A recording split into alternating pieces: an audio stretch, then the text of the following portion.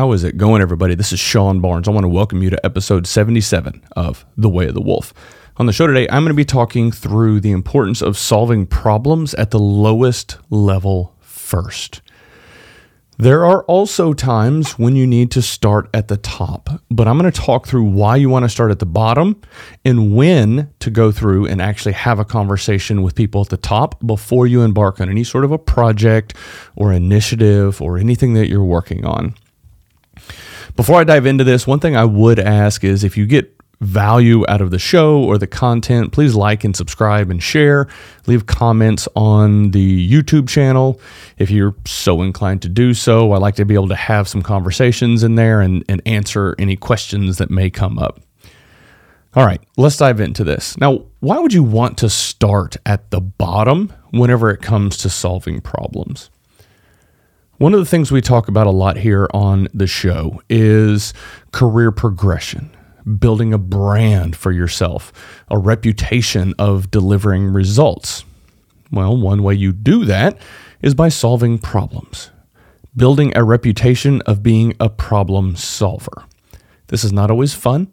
This is not always glamorous, but when you start helping everyone around you on your team, on other teams, helping them solve problems, you will start building that brand and it will start building momentum.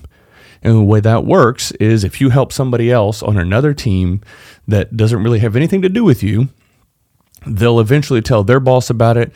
Their boss will tell their boss about it. And word will just continue to spread and permeate through the organization that, hey, Sean's a helper.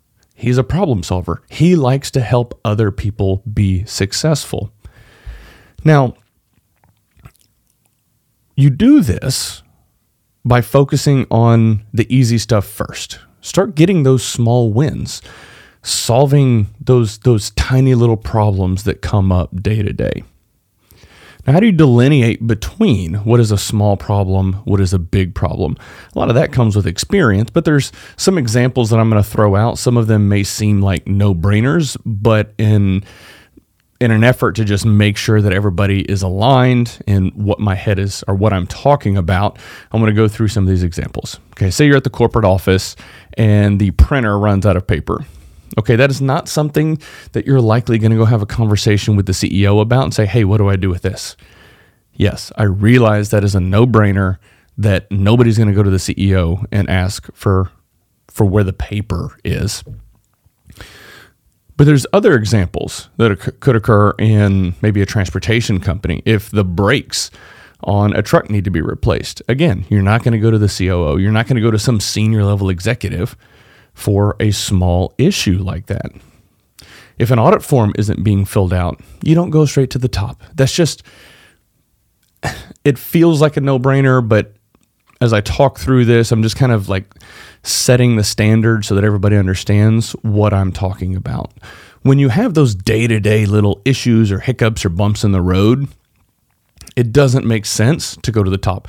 Just solve the problem or help the other person solve their problem and move on. It's as simple as that.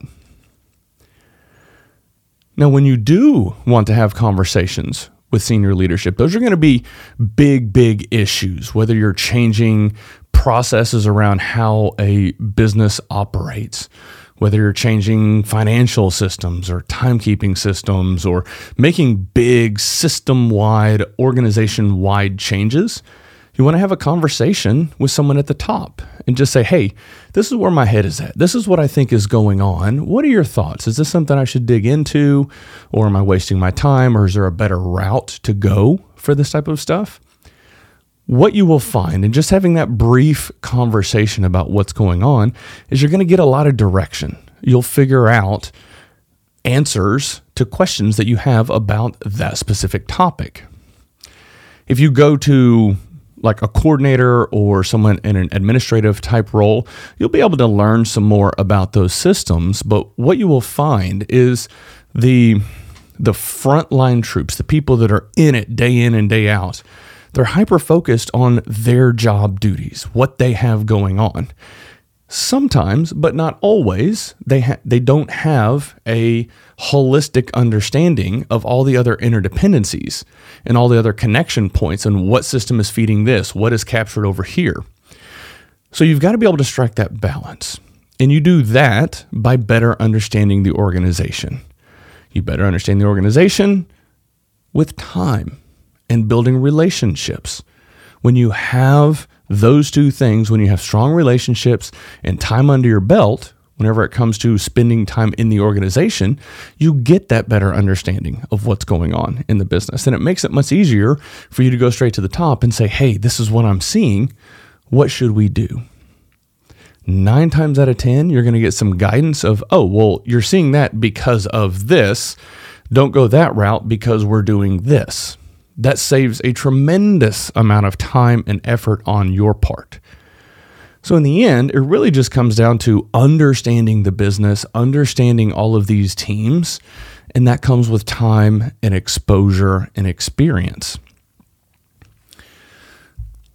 The last thing I'll say is there is a significant amount of time saved or efficiencies gained by knowing who to talk to at the right time. While there's a little bit of a balance here, because when you have conversations with the frontline troops, you do get a better understanding of what they're doing, but you also need to have those high-level conversations with the people that have that holistic understanding of what's going on. That's really all I wanted to touch on today. A little bit of a shorter episode, but I feel that there's value in being able to better understand and delineate, okay, when do I start at the bottom and when do I start at the top? If any of you have any questions on this topic, happy to have some conversations on it. Feel free to reach out to me, _Sean Barnes on social media, or Sean@thewayofthewolf.com. That is all I got for you guys today. Thank you so much, and y'all have a good one.